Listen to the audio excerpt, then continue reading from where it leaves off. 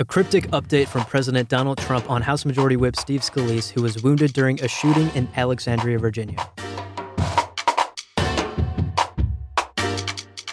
It's Friday, June 16th. I'm Abu Zafar here with you to recap the biggest news you might have missed. News like Trump's response to the federal investigations into his alleged ties with Russia and a hopeful development for the Dakota Access Pipeline protesters.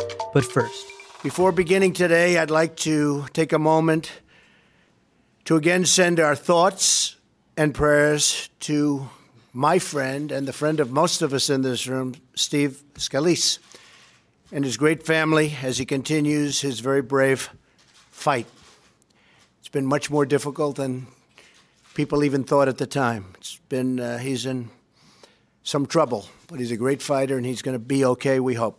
That was President Donald Trump on Thursday at a signing of his executive order on apprenticeship programs. House Majority Whip Steve Scalise and several others were shot Wednesday morning when a gunman opened fire on a group of Republican members of Congress during a practice for a charity baseball game. Scalise was rushed to a nearby hospital immediately after the shooting, where doctors said he suffered internal wounds and fractured bones. He remains in critical condition, and doctors now expect he will have to undergo additional surgeries.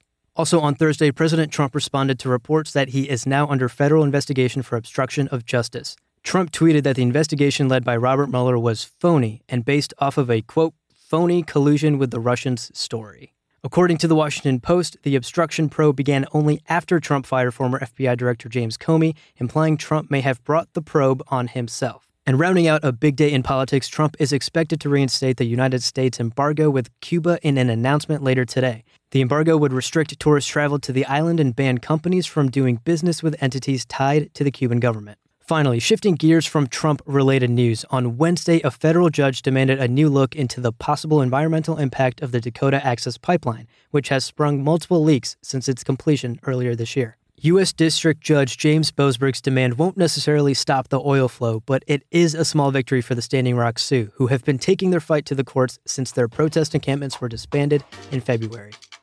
That was your Hot Mic update. For more on all of these stories, visit Mic.com and subscribe to Hot Mic on Apple Podcasts or wherever you get your podcasts. Have a great weekend and be sure to check back Monday for another update. Same time, same place.